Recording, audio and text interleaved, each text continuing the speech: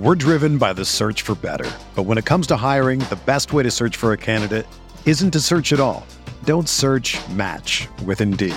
Indeed is your matching and hiring platform with over 350 million global monthly visitors, according to Indeed data, and a matching engine that helps you find quality candidates fast. Ditch the busy work. Use Indeed for scheduling, screening, and messaging so you can connect with candidates faster. Leveraging over 140 million qualifications and preferences every day, Indeed's matching engine is constantly learning from your preferences, so the more you use Indeed, the better it gets. Join more than 3.5 million businesses worldwide that use Indeed to hire great talent fast. And listeners of this show will get a $75 sponsored job credit to get your jobs more visibility at Indeed.com/Blue Wire. Just go to Indeed.com/Blue Wire right now and support our show by saying that you heard about Indeed on this podcast. That's Indeed.com/Blue Wire. Terms and conditions apply. Need to hire? You need Indeed. Welcome back. It's the Big Blue Banter, New York Giants football podcast. I'm Dan Schneier, joined as always by my co-host Nick Filato. Rough night here, covering the Giants, covering this podcast as a fan. This was a dark day. We'll wait for more people to come into the stream right now, but we'll do a little intro as we go through that process, and I'm going to tweet out this link as well. But I mean, there's been dark days for a while now, rooting for this franchise, Nick, and covering this franchise. Me and you started in 2019 together. I've been covering this franchise since 2016 with 24/7 Sports. Or actually, was it 2015? Either 2015 or 2016. And there's been like one or two good seasons in that span. And in that span, there's also been now two just disastrous seasons where we're not watching football with this team. We're watching DeVito, who doesn't have an NFL arm. Now, he had an okay game in the end, like from a number standpoint. People are like, oh, he went 18 of 24. Yeah, man. But like you saw the deep ball he dialed up. The ball died and was intercepted. And it's not an NFL arm. This is not a QB2. This is not somebody to build around. You need more of a floor. You need more of a ceiling. You need an NFL arm. And then we also saw Fromm, who was not real offense either. And that has now happened in two of the last 4 seasons or 3 seasons for the Giants, Nick. We might be looking at an extended period of 7. What are we? 2-7 now, 9 of 8 games of I don't even know because there's no one to sign. They'll get Barkley, I guess, in here, Matt Barkley, who's not going to have a little bit of a better time, maybe than DeVito. I don't know. It's not going to be offense. It's not going to be real. It's not going to be fun. And we'll have to look at the O-line and do things like that. But man, dude, it's this one's darker too because they had expectations coming into this year, obviously. False expectations we now learn, Nick, but it's rough. This was a tough period. This was a tough one for me. Watching my dad and my mom. Shout out Nancy and Ron Schneier. My mom was so sad. She just wanted a good, I haven't been over there to watch a game in a while. She just wanted them to win this game, and I thought they were going to win this game too, Nick. We both predicted they would win in our preview show. They lost, and they weren't competitive again, and now their franchise quarterback that they paid $80 million guaranteed and then deferred some of that money is potentially out for the year with a torn ACL. So as we wait for people to come in here, Nick, that's my initial thoughts on what's going on. But yeah, man, I don't know where you're at with this right now. I'm really depressed. I'm right there with you. I mean, there's really not a lot of positives you can take away from the 2023 season. It's been an unmitigated disaster at this point, and the New York Giants seem to just be the elixir for other bad quarterbacks or perceived bad quarterbacks. Like the Jets found a way to beat them last week. Aiden O'Connell was incredibly efficient against them. It's just frustrating seeing the team that you root for get embarrassed week in and week out. And right now, the New York Giants are the team on the schedule that every other team looks at. It's like, win, W. We believed we were past that with Brian Daboll and Joe Schoen, erroneously, that we're learning now after the coach of the year, after winning a playoff game.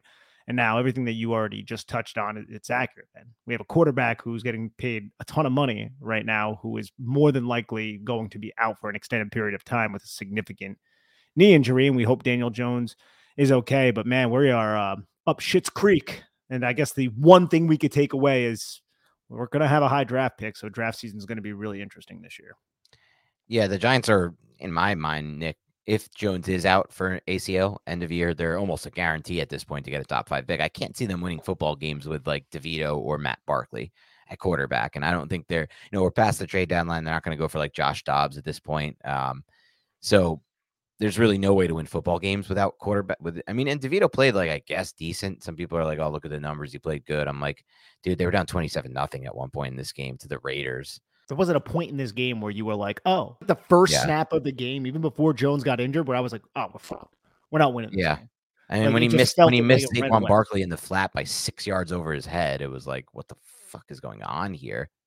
We don't have to talk too much about that, but Jones was horrible in this game before his injury. He missed Jalen Hyatt wide open for a touchdown. He threw a ball to Jalen Hyatt before that was hanging in the air for like 15 seconds in a dome.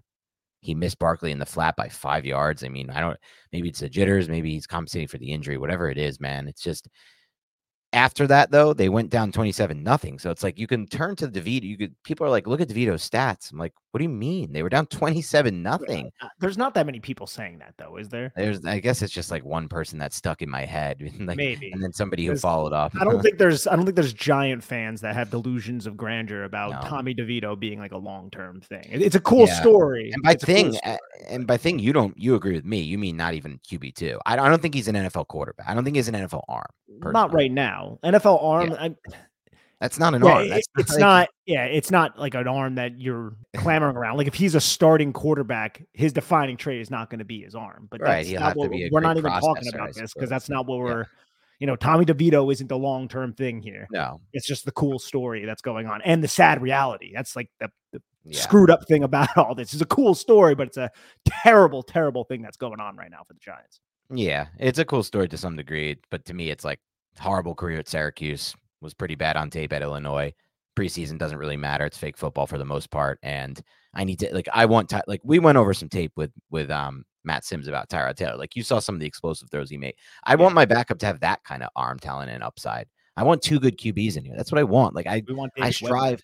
Now they need honestly, they should sign Davis Webb at this point. He's coaching somewhere. Quite frankly, I know he is coaching somewhere, but Davis Webb looked better in that Eagles game than DeVito or Jake Fromm have looked at any point when stepping in for the Giants. But yeah, man, it's crazy that they're at this point, obviously. But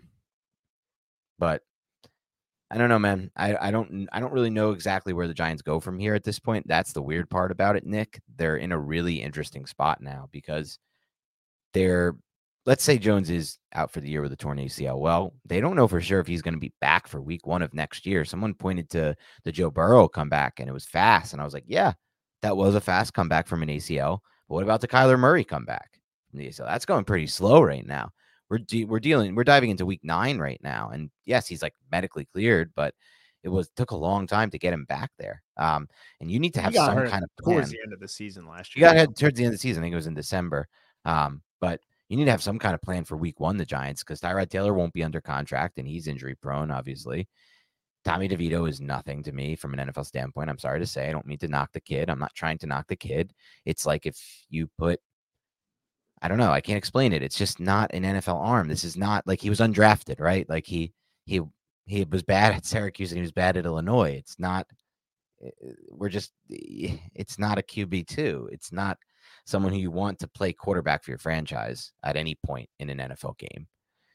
And they need to figure out this position now, Nick, because they have an injury. Like I said, I don't know. That's where I'm at right now. Like what's going to happen at quarterback as we pertain to the 2024 season? Obviously at this point, sadly, this season is over right now. It's without a doubt. They're 2-7, even if they were mathematically not eliminated. And I don't think they are mathematically eliminated.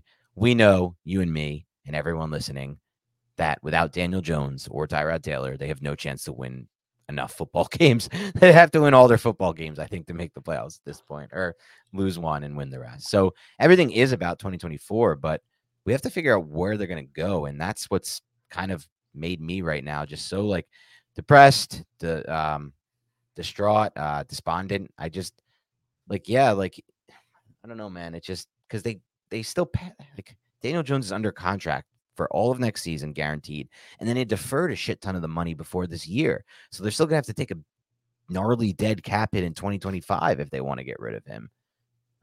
Maybe it's not that high. I think it's in the 20 million range, but it's just wild, man. They made the playoffs. They won a playoff game.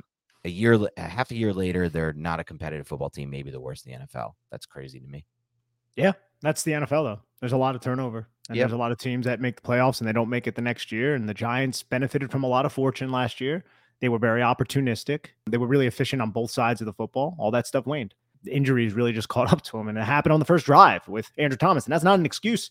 It's just a reality. And we also knew heading into the season that this team had a more difficult schedule ahead of them playing the AFC East, being terrible within their own division. At least they, have a win over Washington, which they seem to typically beat quite often. It is kind of nuts, though, man. This is very similar to the 2021 season, only that was false hope, as we've discussed in the past, going from 2020 to 2021 when the Giants got hot, didn't get in the playoffs because of the Nate Sudfeld experience, if you want to call it that. But there was a lot of high hope heading into 2021. Blew up. Daniel Jones ended up getting hurt. Everything fell out.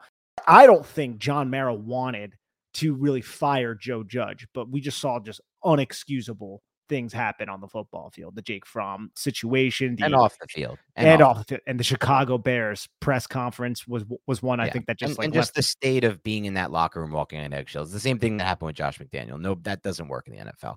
You're not going to have your kids run laps. That's the reason why I bring this up, though, is I don't think Dable or Shane should be fired. I'm going to just flat out say that now. I see a lot of talk on social media about that.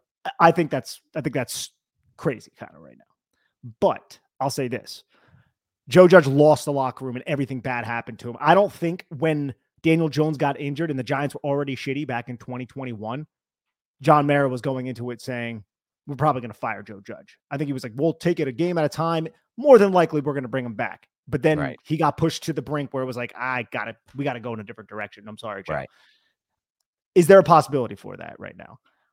If everything falls under Brian Dable's feet right now and the locker room just falls to shreds, because we might be looking down the barrel of just getting blown out and getting absolutely embarrassed in a lot of these games if we don't have quarterbacks. So what happens to the locker room? That's a great question. And because that's the thing. It's like, how do you keep a locker room together as good of a coach as you might be? Let's say you're the greatest coach in NFL history. Is it easy to keep a locker room together with what you just said, Nick, where you're getting blown out on a week-to-week basis, game after game after game? I mean, you saw Barkley today.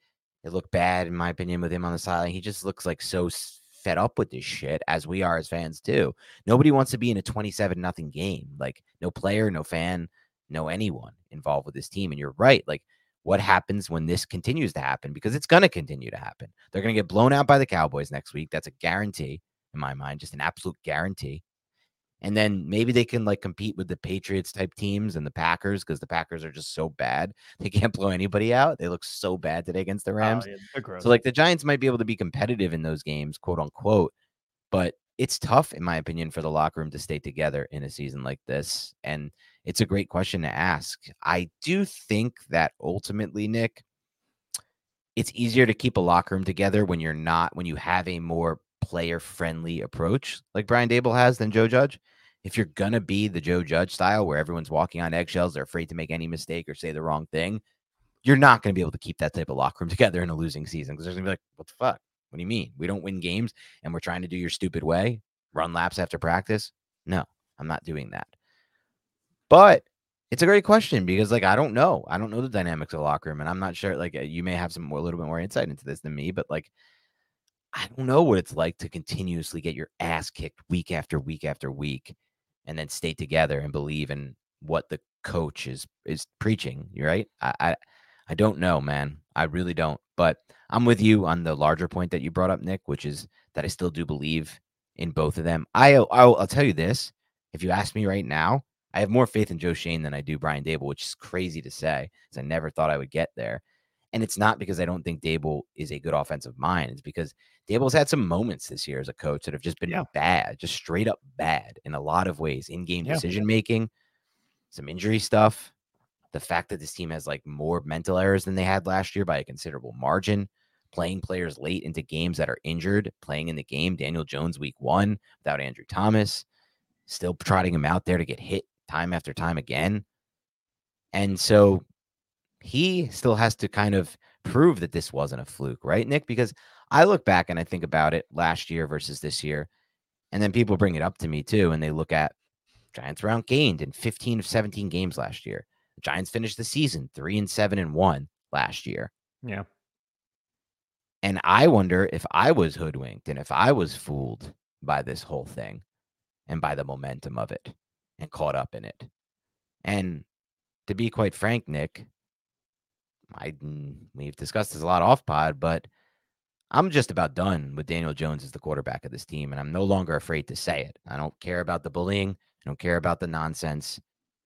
It's not his fault, but it is.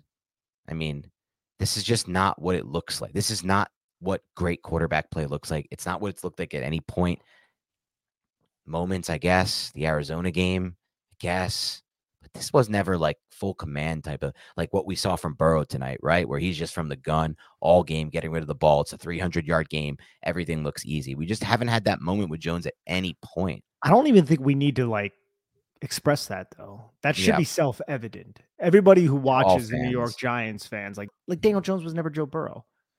We shouldn't even be comparing those things. But it's hard to win without Joe Burrow types. Yes. That's the problem. Yes. It's hard to consistently compete. We're driven by the search for better. But when it comes to hiring, the best way to search for a candidate isn't to search at all. Don't search, match with Indeed. Indeed is your matching and hiring platform with over 350 million global monthly visitors, according to Indeed data, and a matching engine that helps you find quality candidates fast. Ditch the busy work. Use Indeed for scheduling, screening, and messaging so you can connect with candidates faster. Leveraging over 140 million qualifications and preferences every day, Indeed's matching engine is constantly learning from your preferences, so the more you use Indeed, the better it gets. Join more than 3.5 million businesses worldwide that use Indeed to hire great talent fast. And listeners of this show will get a $75 sponsored job credit to get your jobs more visibility at Indeed.com/Blue Wire. Just go to Indeed.com/Blue Wire right now and support our show by saying that you heard about Indeed on this podcast. That's Indeed.com/Blue Wire. Terms and conditions apply. Need to hire? You need Indeed. Hey, it's Kaylee Cuoco for Priceline. Ready to go to your happy place for a happy price? Well, why didn't you say so? Just download the Priceline app right now and save up to 60% on hotels. So whether it's Cousin Kevin's Kazoo Concert in Kansas City, go Kevin, or Becky's Bachelorette Bash in Bermuda, you never have to miss a trip ever again. So download the Priceline app today. Your savings are waiting. Go to your happy place for a happy price. Go to your happy price, Priceline. And win without that type of quarterback, absolutely. I know this season has been rough, gross, disgusting, and of course, disappointing. But I find solace through Prize Picks, the largest daily fantasy sports platform in North America. I just pick 2 to 6 players, stat projections, select more or less on those projections, and I watch the winnings roll in. It's simple, easy, fun, and their flex play options allow you to win on, say, 2 out of 3 selections instead of all 3. I choose this option often because I'm a coward. You can be a coward too and capitalize on a higher probability to win. And now with basketball season here, you can select pick combo projections across football and basketball from the Specials League, a league created specifically for combo projections that includes 2 or more players from different sports or leagues. For example, LeBron James plus Travis Kelce at a 10.5 combo of 3-pointers made plus receptions. Let's bank on that. Plus, Prize Picks even offers a reboot policy so that your entries stay in play even if one of your players gets injured. For football and basketball games, if you have a player who exits the game in the first half and does not return in the second, that player is rebooted. Prize Picks.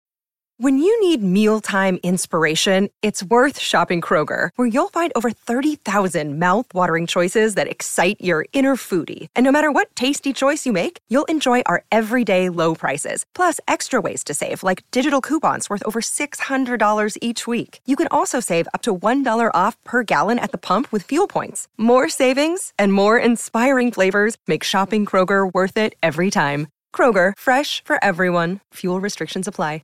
Is the only daily fantasy sports platform with an injury insurance policy. One of the many reasons why they've earned the tagline, Daily Fantasy Sports Made Easy. So please go to prizepicks.com/banter and use code BANTER for a first deposit match up to $100. Again, prizepicks.com/banter and use the code BANTER for a first deposit match up to $100. Prize Picks, daily fantasy sports made easy.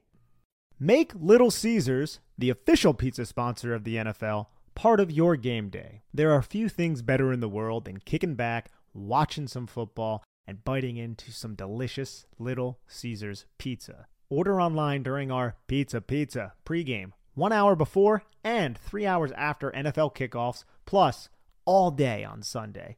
And get ready for some football and fun. Choose your favorite Little Caesars pizza or pick the toppings you crave. Old World pepperoni, extra cheese, Italian sausage, olives, onions, pineapple if you're into that. Put it on half the pie, the entire pie. There are so many other options that I don't have time to name. Slap that on a round crust, a thin crust, a stuffed crust, a Detroit-style deep dish. Either way, you win. And speaking of winning, everyone scores with convenient delivery or our in-store Pizza Portal pickup. So grab some friends and enjoy a few slices during the game. It's not a bird. It's not a plane. It's the most revolutionary ball trimmer the world has ever seen. Gentlemen, our friends over at Manscaped have been working night and day to bring you a below-the-waist grooming experience like none other with their brand new Performance Package 5.0 Ultra, featuring the Lawn Mower 5.0 Ultra. We're talking about a next-generation trimmer with interchangeable blade heads for whatever shave your mind can imagine. And I mean that, whatever shave your mind can imagine. Upgrade your grooming game to the Ultrasphere this year by going to manscaped.com for 20% off plus free shipping with code BIGBLUE. Sometimes you just need to trim those hedges, and there are plenty of options that you can use over at Manscaped to help give you the look that you desire down below. So please get 20% off plus free shipping with code BIGBLUE at manscaped.com. That's 20% off plus free shipping with the code BIGBLUE at manscaped.com. I can promise you've never seen a ball trimmer look like a spaceship, so get yours today from our folks at Manscaped. High tech for low prices. Manscaped. The last thing I want to get over before we do that is, because we're going to get to this point soon, and I want to nip this in the bud, but the idea that you can't draft a quarterback until you get your offensive line set is not going to be an idea that Nick and I will entertain this draft season. You can bring it up to us. You're allowed to express your opinion, but don't go into it assuming or expecting that we're going to come around to it, and just understand that we have I don't want to speak for you, Nick. I consider it a faulty argument and one I won't entertain. First of all, great quarterbacks improve offensive lines by getting rid of the football with anticipation, by understanding and processing defenses, by getting the ball out on time with good ball placement. When you have a great O-line, you have a ceiling if you don't have a quarterback. You can be good. You can be awesome. You can be Jimmy G's San Francisco 49ers that get to the Super Bowl against the Chiefs and then airmail a wide open Emmanuel Sanders for a touchdown to lose the Super Bowl. You're never going to get back there with Jimmy G. They never got back there with Jimmy G. He's done. He's a horrible quarterback. Now, I want to make that clear. That doesn't mean the Giants can just win with horrible offensive lines. There are pieces on this offensive line that can improve this offensive line and make them average faster than people realize. Andrew Thomas for a full season. John Michael Schmitz. Potentially if they can get anything out of the rest of those guys. And by that, I mean Bredesen, Azudu, and Neal. Who knows on those three. But they have two that I feel comfortable with. They need to start to... So just get the idea out of your head that we can't take a quarterback. Because guess what? Imagine the idea of like, we're going to pass over a quarterback prospect we love, Nick, because we don't feel comfortable with our O-line yet. And what's the plan? You improve your O-line and then magically you get your quarterback. But even though you might not have the draft pick to do it, or there might not be a quarterback in that specific class, like that's the thing. I think some people think of this formulaically, like every class, we need QB, we take QB. It's not need QB, you take QB, because that's why we're in the position we're in. In 2019, the Giants needed QB. What did they do? They convinced themselves on a quarterback that wasn't, quite frankly, special in any way from a talent standpoint. And they reached on it. And that's what happens. You don't just take a QB when you need one. He obviously has to, and that's another point I'm trying to make here. He has to be great. And they have to evaluate him to be a great talent. But you don't pass on great talents if you do get to that point in your evaluation. So I just want to get that out there. I want to hear some thoughts from you on that too. I don't think there's that many people who disagree with you. Are there? Like a lot of people? No, this one has some traction. You'll see it a lot on Giants. The idea is, look at what happened when we did it with Daniel Jones. We can't do this again. That's the idea. The idea is, if we draft a quarterback, it's going to be the same thing over and over again. He never gets a chance. He's never good. That's what it is. That's the argument. Jeez, man, that's like assuming that Daniel Jones is on the same level as some of these other quarterbacks. Exactly. And it's like, come on, guys, what are we doing here? That's like a silly assumption. Have you seen the ball? Have you seen him throw a football, guys? There's so much time till the NFL draft. There's so much football left to be played. It's bleak. If the Giants do have a top 3, top 5 pick, whatever the hell it is, the Giants have to entertain quarterback. Like Joe Schoen is going to so many. Like it would be a dereliction of duty if Joe Schoen didn't go out there and entertain quarterbacks. He was like, well, our offensive line's not that great, so let's just put Tommy DeVito. But like that's just such a dumb thought process behind it. Yes, they have to entertain. Does that mean they make the selection? No, it doesn't.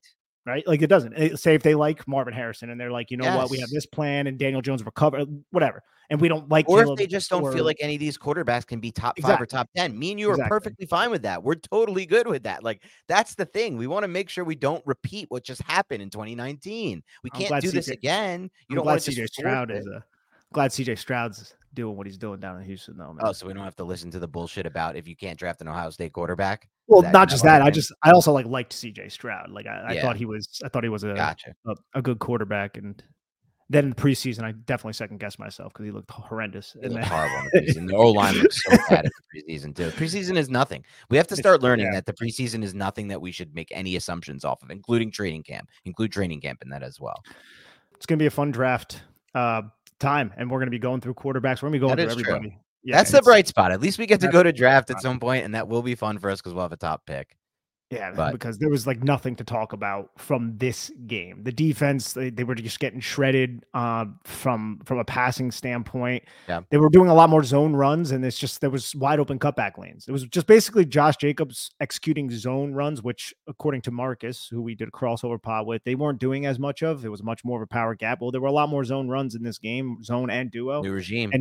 And Josh Jacobs was just finding the correct hole and hitting it with a lot of passion, I guess, because he's a hard guy to tackle, man. The defense just was out there way too long too, man. It's just the same story at this point. I think some of it is exactly it's the same story. Defense out there too long. I think some of it is like when your quarterback goes down like that, your starting quarterback, it's just a momentum pull. Like the pin 100%. Is pulled from all the juice on that sideline. All the air is deflated immediately. We get called like Daniel Jones haters, and that's an inaccurate way to characterize us. Even though Daniel Jones might not be the best quarterback out there, you lose your leader. You know how this locker room galvanizes around Daniel Jones. They love Daniel Jones. You lose that guy, that's going to have a huge impact, especially in the manner that he got lost. He just took a step back and his knee buckled. Like that's brutal. That's such a crap. Yeah, it's brutal, man. Not to mention it's like that on top of like they know at this point Tommy DeVito's not winning them that football game. That's the other thing.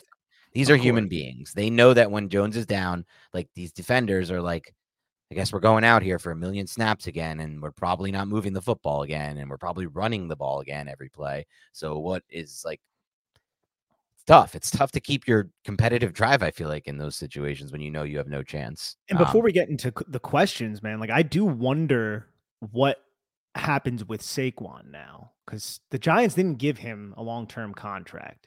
And Saquon Barkley is about the most professional athlete you'll see. Everything that he says is like, I want that guy to be the face of my franchise. And he did it again after this game, just being, the most professional running back you could ask for. But from his perspective, man, you're in a losing season.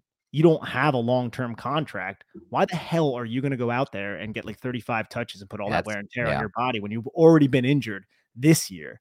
From his perspective, he'll do it because he's Saquon Barkley. But damn, dude, like think about that from a business side of things, which I don't, I'm sure he has that somewhere in his mind. He won't obviously admit it, but that's something, bro.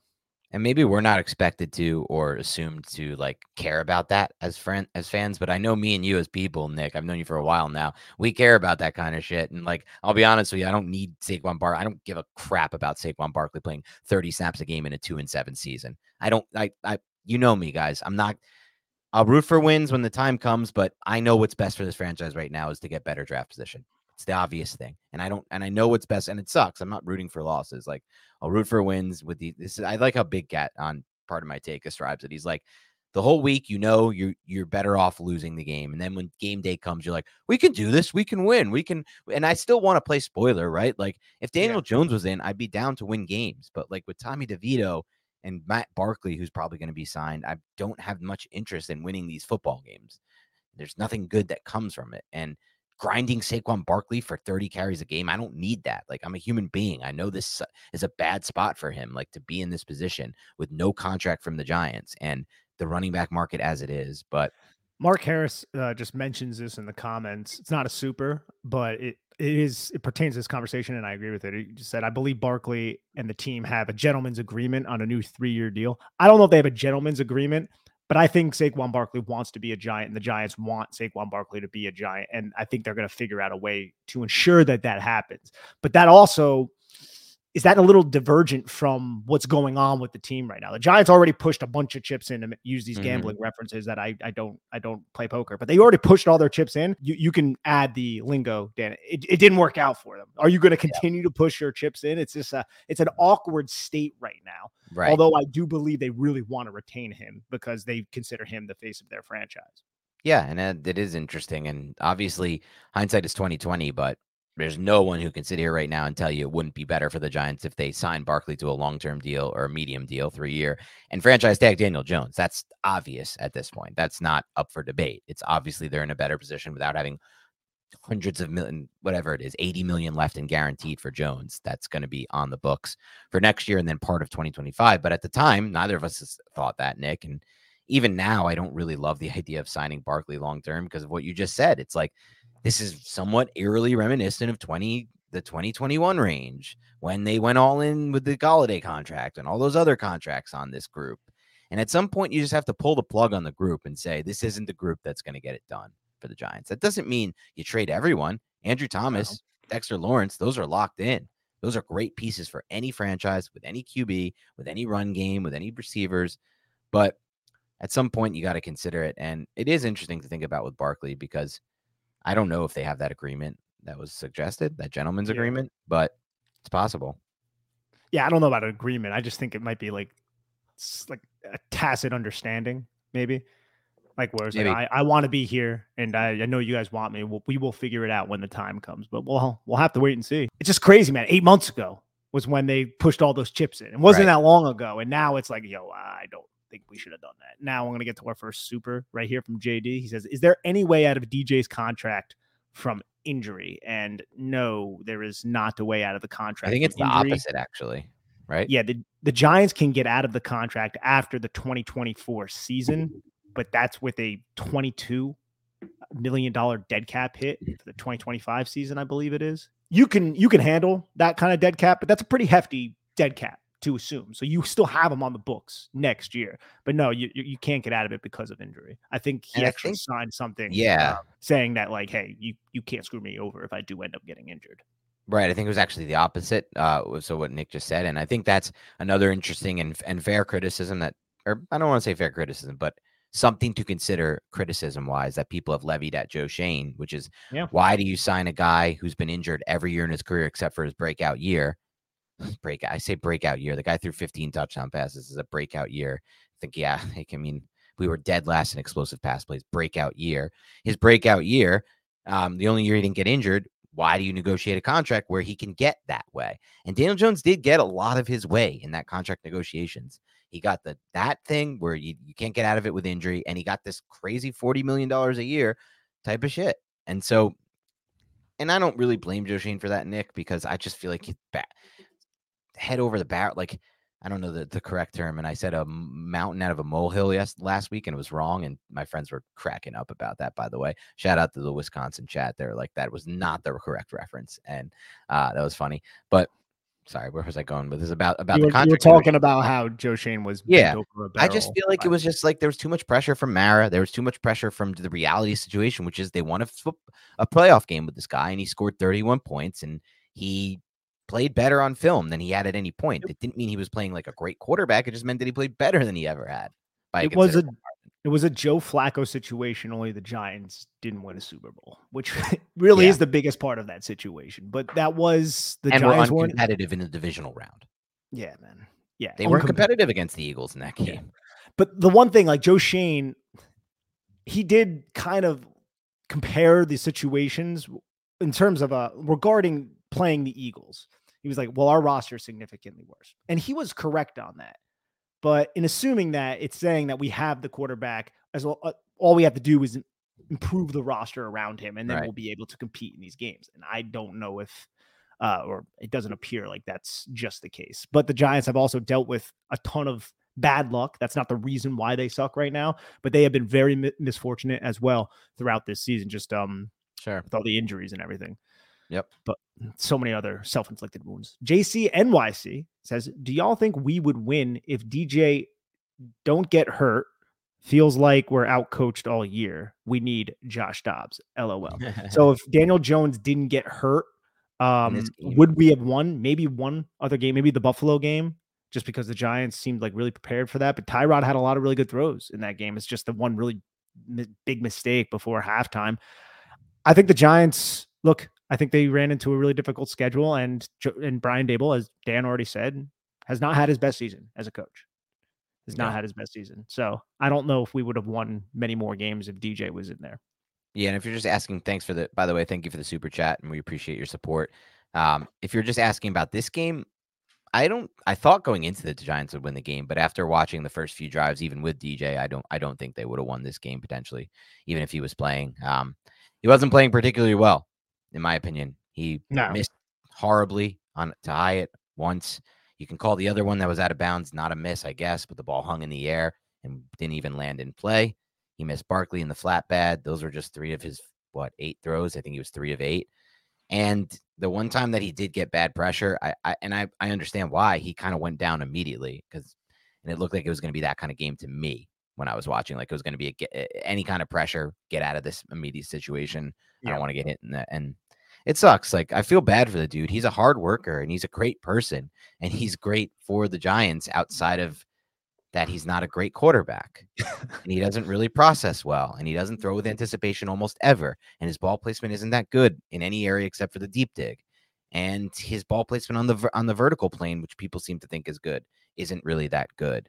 And his velocity is not good on the vertical plane. So he's an amazing person. I get it, guys. But like at some point we have to look at him as a quarterback too, not just as a human being and a leader. And so, no, I don't actually think they would have won this game if he was in the game the whole game after watching it. Kyle Kilday, thank you so much. He says, I know the caveats. I haven't done the proper evaluation on tape, but if the Giants end up picking third, is Penix worth that high of a pick? It's so hard to really give you an answer here, Kyle, when I haven't done the tape.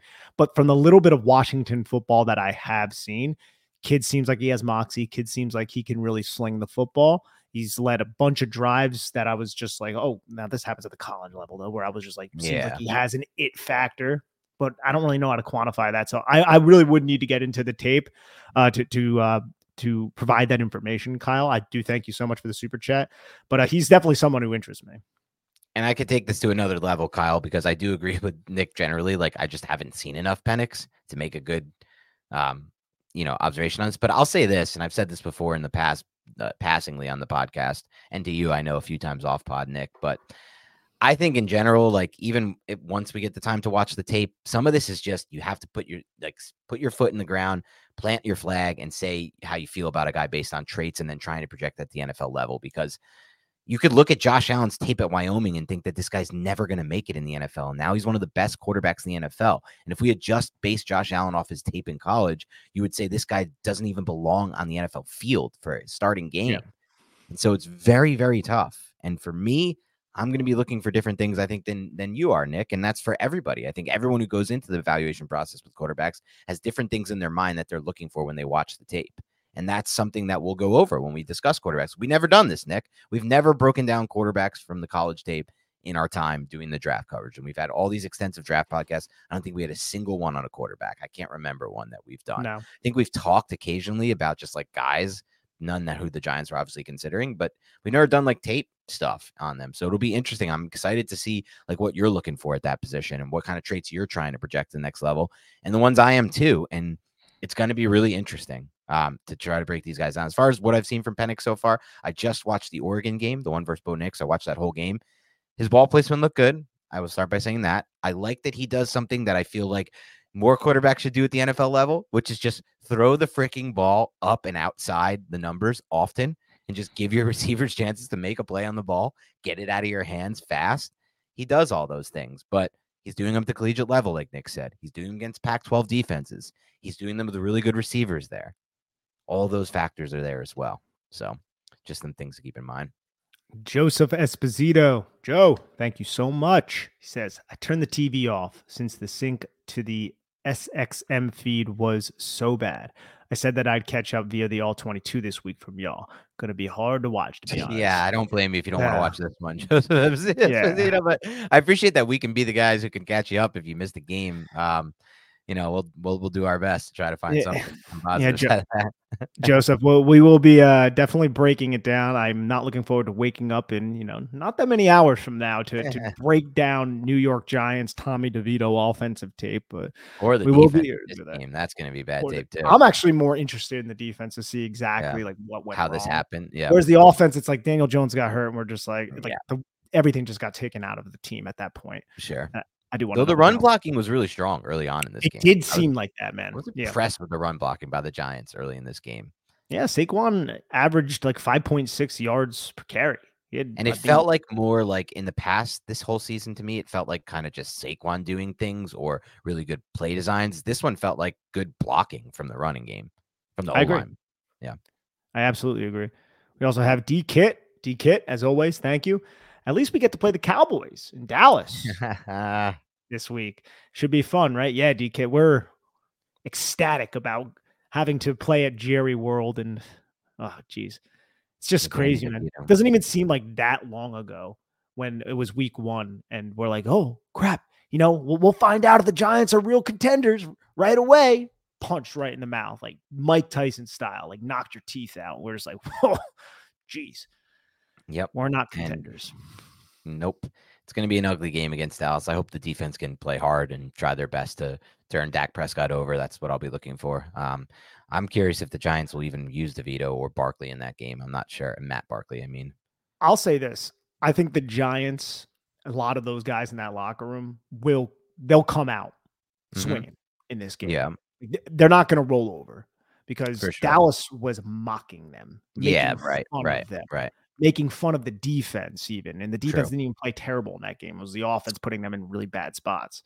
So I can see the Giants coming out with just like the bellies on fire type of attitude. Brett Moore, thank you so much. Says, season is a disaster. Have to draft a new quarterback, sign Higgins, and new right tackle. But I agree. Keep the coach and GM and stop the 2-year fire cycle. I'm right there with you, Brett. Is it Caleb a bust or other quarterbacks in the mix with traits that matter? I think it's a bunch of quarterbacks you have to evaluate. You have to find the best person, not just best quarterback, but best person and quarterback for this role, who meshes best with Brian Daboll, who Brian Daboll and just the Giants brass believe can be your franchise quarterback, man. That's a huge decision. That's such a huge decision. And it's been a little while now since the Giants have made that. It's kind of crazy, man. I always bring it up, but you and I, we did this podcast. Our first game was Daniel Jones. Yeah, that Tampa Bay game. That Tampa Bay game, man. Amazing game. It was. I'll tell you this, and thank you again. We really appreciate the support. Obviously, you've been supporting us for a while, and this goes out to anyone who's using the super chat function to support us. Thank you. But I'm ultimately going to, whoever the Giants do draft at quarterback, and now with the Jones ACL, it's a guarantee they'll draft a quarterback. Doesn't mean first round. For sure. They could draft anyone in the first round, Marv Harrison, any of these players. But rounds 1, 2, or 3, I am 5% sure the Giants will come out with a quarterback in rounds 1. I mean, what else can they do at this point, right? Tyrod Taylor's a free agent. Daniel Jones is an ACL injury potentially. Like, he may be injured going into next year. I mean, they could sign somebody though too. They could sign some bridge dude, but like, yeah, they're gonna want to get someone. I guess imagine. If they have a lot of faith in Jones, they could sign some bridge dude. But they were looking at Hendon Hooker last year. They've been looking at guys in the draft for a while, like as they should, as every team should, in my opinion. If you don't have a top franchise guy, and so, I'm ultimately gonna just be down with whoever they draft, and be honest with you, because I'll tell you why I feel that way. There'll be guys I want, Nick, and there'll be guys I don't want based on the tape and what we do in our study. But I'll say this. I feel a lot more strongly about the guys that I want them to take at running back and at wide receiver than I do at quarterback. You want to know why, Nick? Because quarterback is a freaking crapshoot, okay? I could see somebody I really like. You could see somebody you really like, and we could be right or we could be wrong. I love Patrick Mahomes. I was right. I love Josh Rosen. I was dead wrong. Like, that's the state of quarterback play. Like, you can go from like calling Mahomes when everyone's talking about as a 3rd-round pick, and what I felt like was like, this guy is it. He's going to be the next great quarterback. And you can check the receipts, by the way, on Twitter for those of you who are questioning this. I said it in February of the year when he was considered a 3rd-round pick at the time. But then I also love Josh Rosen, who had amazing tape, I thought, at UCLA. So it's like, where are we going with this? How do you figure this out? And ultimately, Nick, I'll have my guys, you'll have your guys, but I'm going to default to them, Brian Daboll and Joe Schoen, as far as where they go at quarterback.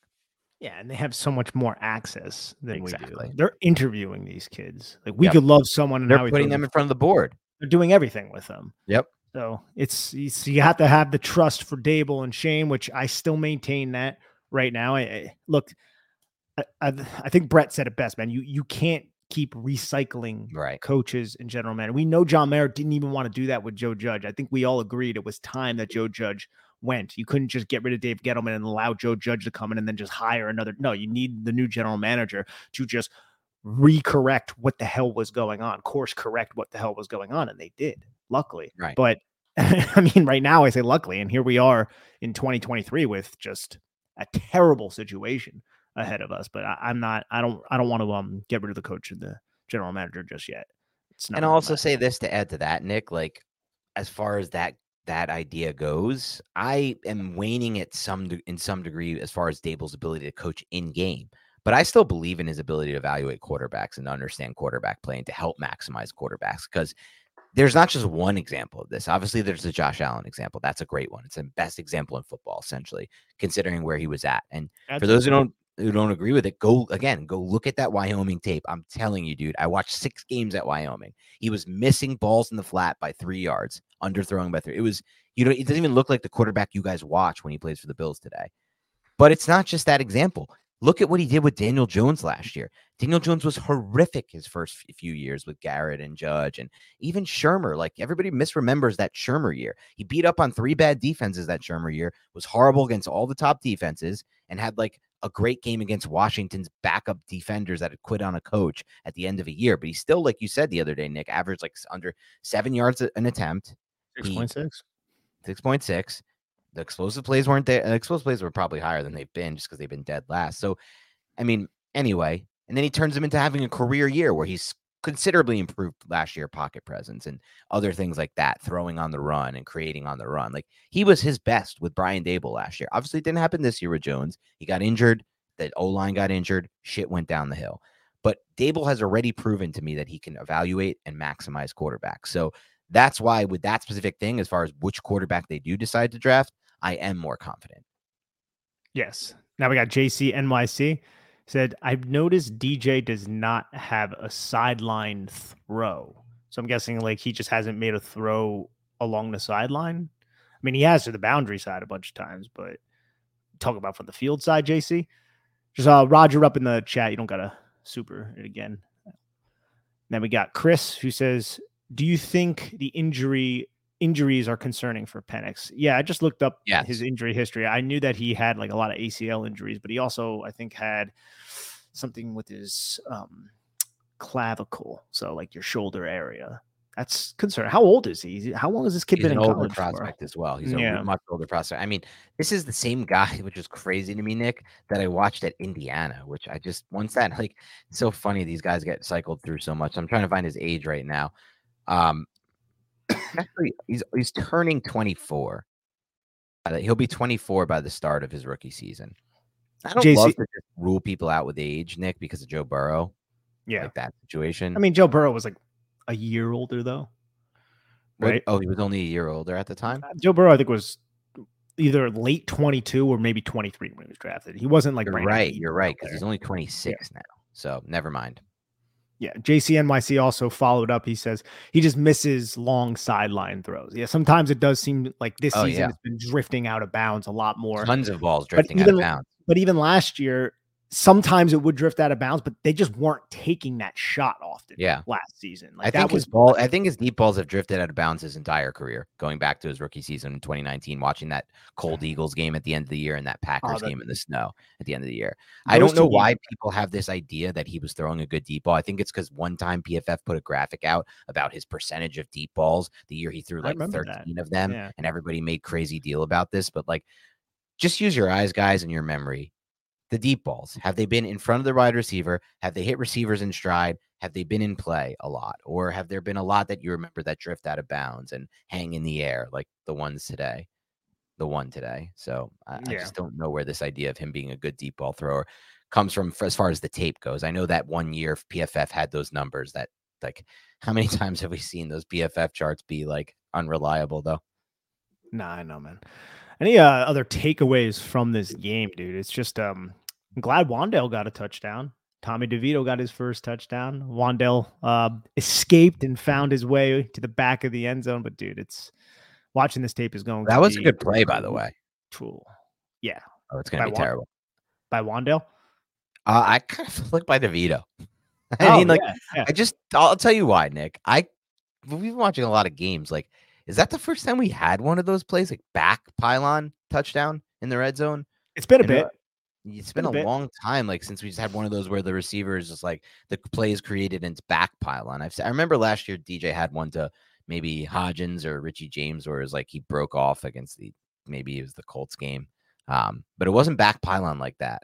So no, DJ had a couple touchdowns last season where he stepped up in the pocket, flowed to his right, and then found. But that was different than what DeVito did this last time. Like Wan'Dale just got left behind. Right, the defense forgot that Wan'Dale was even back there. Like, oh shit, that little guy's back there making that catch. He did a good job keeping his feet in there. That was a nice catch.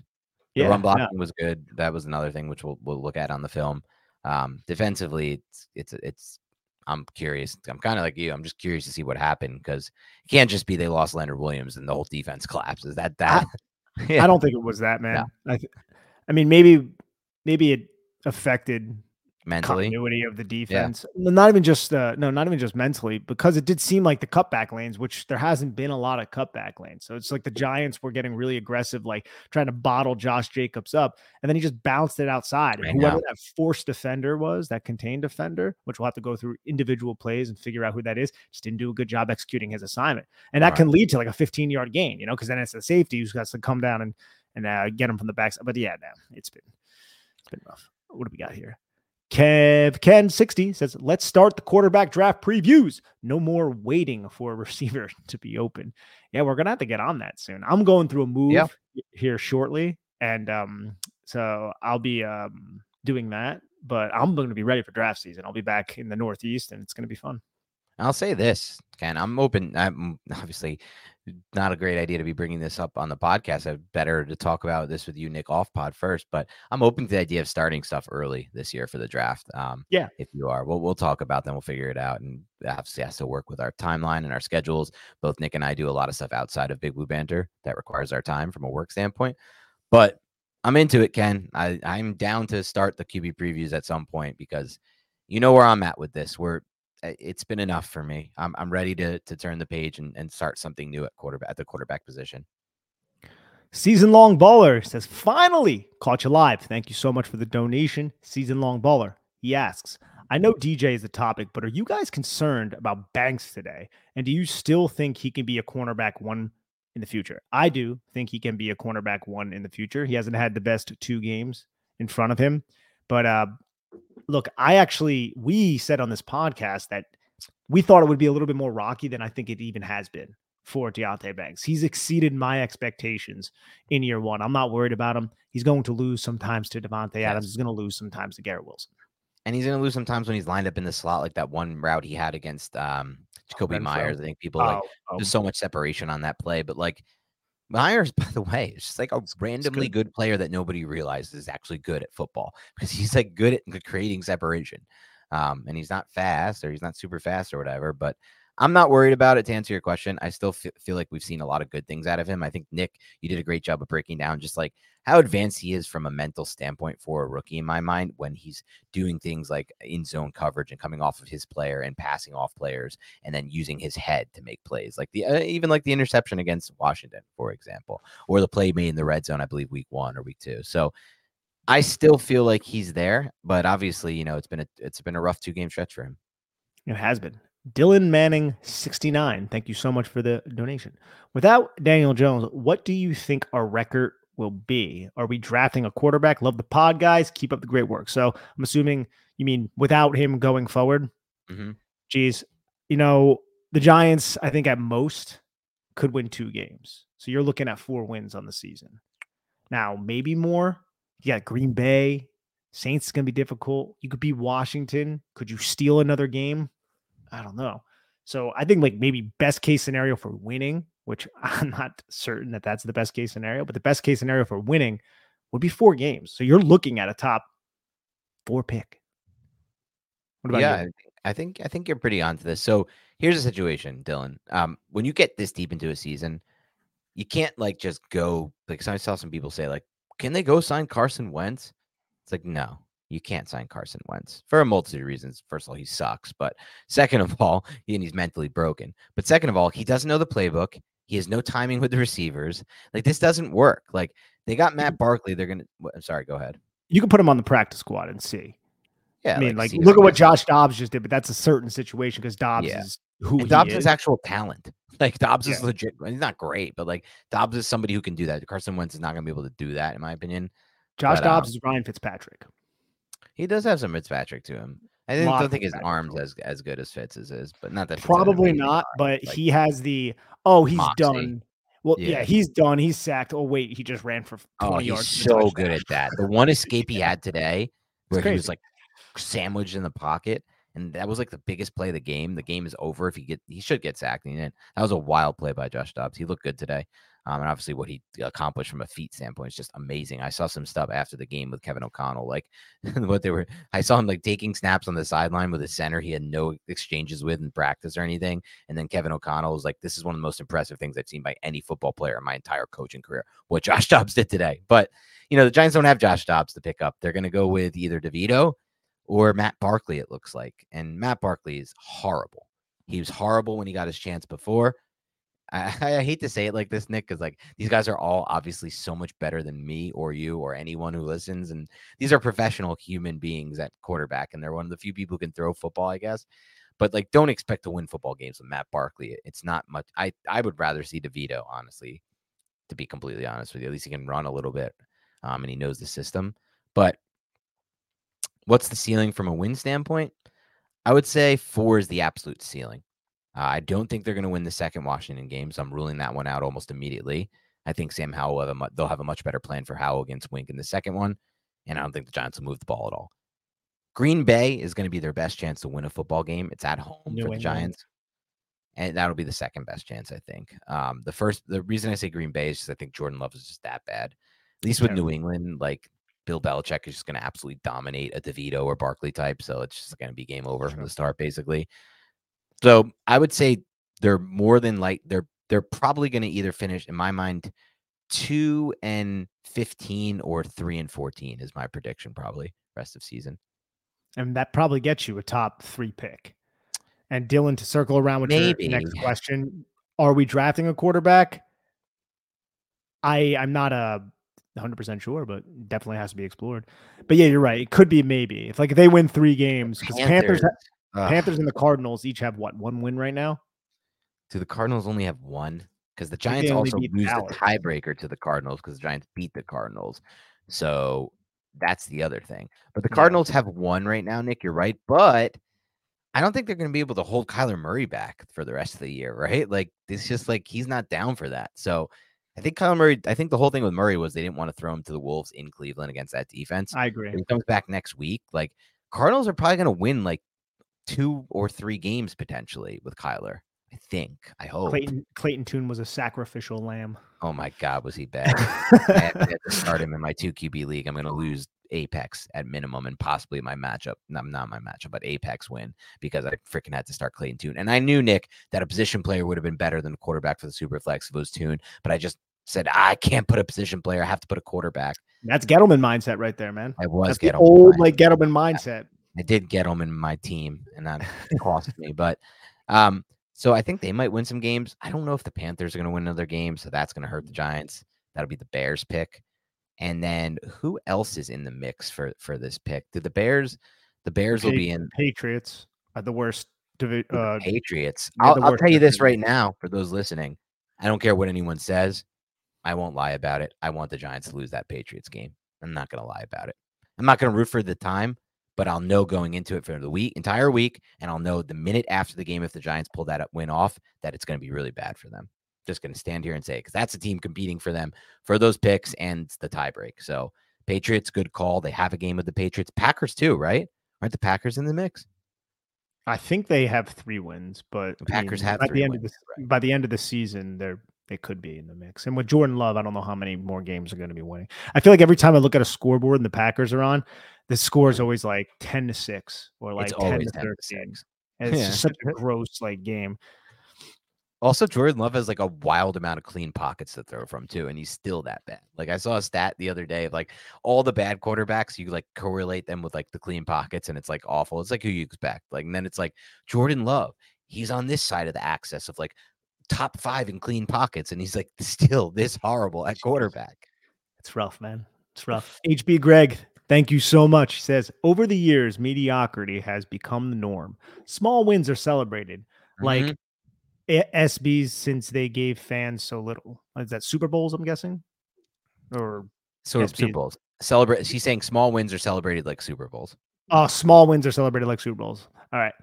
Yeah, that's true. And they shouldn't be. Without demanding high standards that everyone adheres to, it eventually bottoms out. Yeah. It's crazy, man, being a Giant fan in this time. But like I always try to humble myself and be like, I could be a Jet fan. Like very easily, I could have just been a Jet fan and I wouldn't have any Super Bowls that I've celebrated.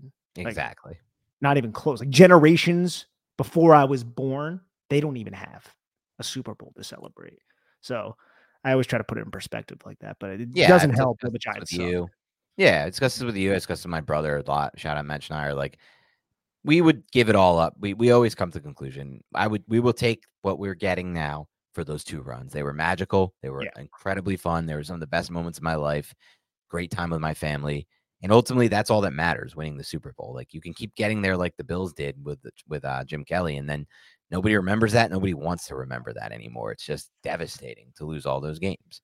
And, you know, you'll give it up. But I will agree. But I want to go back to the main point. Throw that back up there real quick if you don't mind. Thank you, HB Greg. We know you've been supporting the show for a while.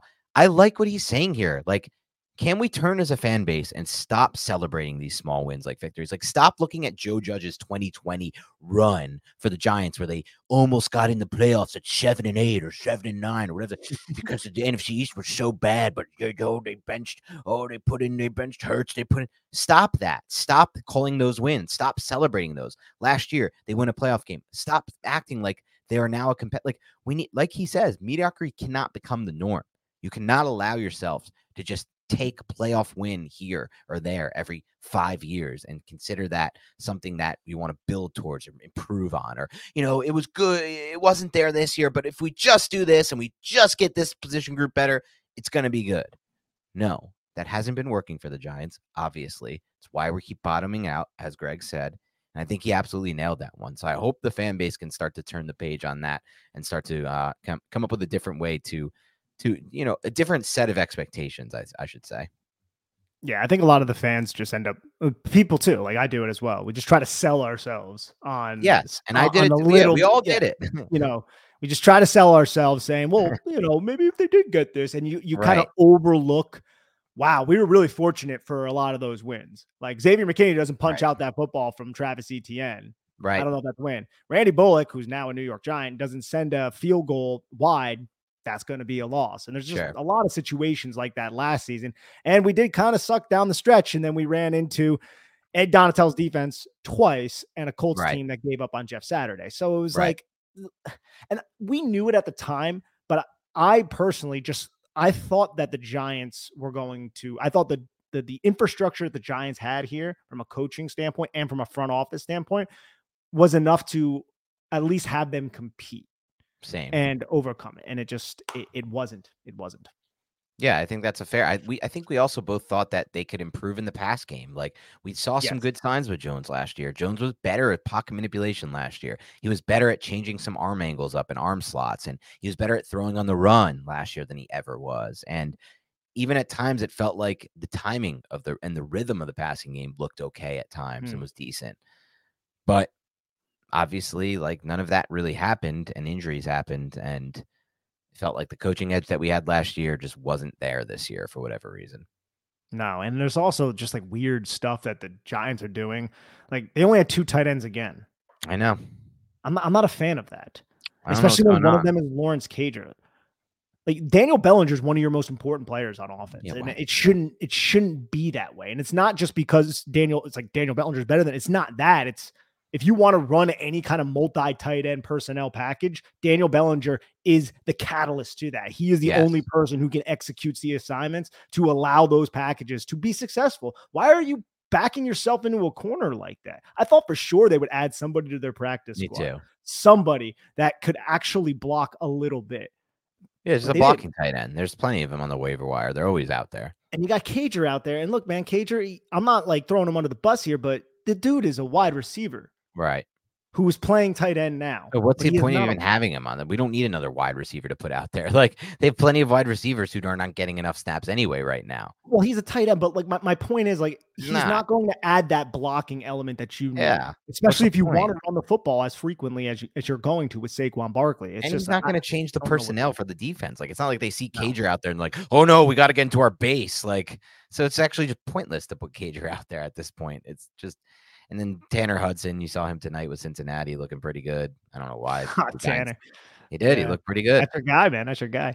4 for 45 tonight. And Chris Collins was like, Joe Burrow loves him. He was a former quarterback, and he just knows where to go, and he knows the spaces. And it did feel like he kind of knew that. And that's what Joe Burrow relies on. That's what good quarterbacks rely on. Anticipation of where the space is going to be. And that's where you throw the football into. And no point has Daniel Jones been able to do that. Did you try to like change your voice to be like Chris Collinsworth there? Because for a second, I was like that. I was like, it was okay, but then it just kind of bled right into your voice, and I was like, that's just But for a second, I was like, oh, all right. D Kit, thank you so much. He says, I think I could speak for the rest of the platoon when I say that you should consider using your considerable talents the rest of the season to prepare us all for the 2024 draft. We will pick third. D Kit. Thank you so much for the kind words. Thank you so much for the donation. And I need to familiarize myself with these top prospects because I just have a small understanding of who they are, very rudimentary understanding of who they are at the moment. And I just dive deep. I usually dive deep in December. I'm going to dive deep once I get settled down after my move, which is coming in like a week and a half. Yeah, I'm going to do the same. We'll obviously still do our best to focus on this season, but you're right, DK. We should use more of our time to focus on 2024. That's what this is about. 2-7, the year's over. We all know that. And thank you again for your donation. JCNYC, thank you again. He says Neal and Cankle issues again. Send him to guard. Oh, geez. I got to read these, but Cankle issues. Yeah, no, Evan Neal ended up getting hurt. I hope that he's fine because I actually want to he's somebody that I'm really paying attention to. So bad. If Evan Neal's out, it's just so like, what are we here for at this point if we can't even evaluate? Because people are I posted that, Nick, and people are like, like they're like giving up on Evan Neal. It's like, no, we're not giving up on Evan Neal. We just used the 7th overall pick, and he's still a talented player. Like he has a chance to become a good football player. Give him a chance. Like let's see it, but we might not be able to see it if he's injured again. No, we might not, and that would really suck. Charlie Metter, thank you so much. Hopefully I pronounced that correctly. Says, Appreciate your guys' work and look forward to these therapy sessions every Sunday. Unfortunately, that's what they are right now. While Daboll has absolutely made some bad coaching decisions this year, I'd still love to see him get to handpick his own quarterback for his offense. Charlie, I am right there with you. Dan, I think you're right there with us as well. I think if you give Daboll the quarterback that he wants, we have yet to see that offense. Right. The offense that we saw in 2022 last year, which ended up being successful regarding winning games, I guess, but like, the guy Daboll picks, it's going to be completely different because I think he's going to have the ability. He tailored that. I thought you were going to say this, Nick, but he tailored that offense last season to 100%. The quarterback he had. That's what good coaches do. That's what good coaches do. They tailor them. So, by the way, and the film shows it, he tailored the offense to the quarterback he had this year too, when Jones first got hurt and Tyrod Taylor was in the game, because those game plans were different and the concepts were different and the things he ran were different. And that's what a good coach does. You tailor the offense to the quarterback you have. A lot more slot fades. I loved it. Yeah. I don't like to do that again. HB Greg, thank you again so much. He says, it's because we can still remember those two amazing runs that we should be demanding much more from our team. Yes. We can't let ourselves become the Jets 100%. Like who the hell wants to be the Jets, dude? Those Jet fans were in my mentions up through like Wednesday. And I'm like, bro, get away from me. Like you guys are so weird, obsessive. But yeah, no, that's I had Jet fan friends growing up. I'm sure you had them too. But before every season that we would go into, it was, dude, we're winning the Super Bowl this year. I know. It was like delusional shit, dude. It was great. But I don't want to say too much on that. We don't get too much more Jet fans in our comments here crushing us. We already get enough for everybody else. But yeah, I think that's all we have for today, right, Nick? Let's wrap up there. But yeah, for everyone listening in, look, 2-7 this season is over. We all know that, but there's still a lot that we have to uncover and unpack the rest of the year as far as who can beat all the fringe guys right now. Like Ben Bredesen's a good example of that in my mind. Evan Neal, if we can get him back on the field, is a good example of that in my mind. Cordell Flott is a good example of that in my mind. And you can go up and down the list. Some guys I think have already solidified it, to be honest. Micah McFadden, I feel pretty good about where he's at in his development. Flott's in there too. Flott's close, but I like what I've seen, but I want to see more as the season goes on. Dane Belton is a name that I think Belton's a good one. I want to evaluate. Yes. I personally, and my dad agrees with this, shout out Ron Schneier, we want to see more Nick McLeod on the field. We just believe when he's on the field, good things happen. I don't really know why he doesn't play, but he's been good every time he does get a chance. But John Michael Schmitz, another guy that this is what it becomes about. It becomes about you've invested in these pieces. And even if you do hit at quarterback, if you want to actually win a Super Bowl, these other ancillary pieces have to help you get there along the way.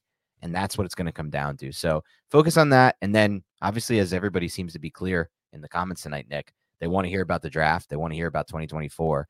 And so we're going to get to that as well, too. We're going to get to some future Giants talk as well, because it's 2-7 season. Where else could we go with this? So thank you to everybody tuning in tonight. Thank you for everybody who donated in the super chat. That was awesome. It's always awesome. And keep it locked and loaded. We'll have more content going, some future forward-looking stuff, as well as film breakdowns as you typically would get, and everything normal on the podcast. But thanks again. We really do appreciate sticking with us in a season like this.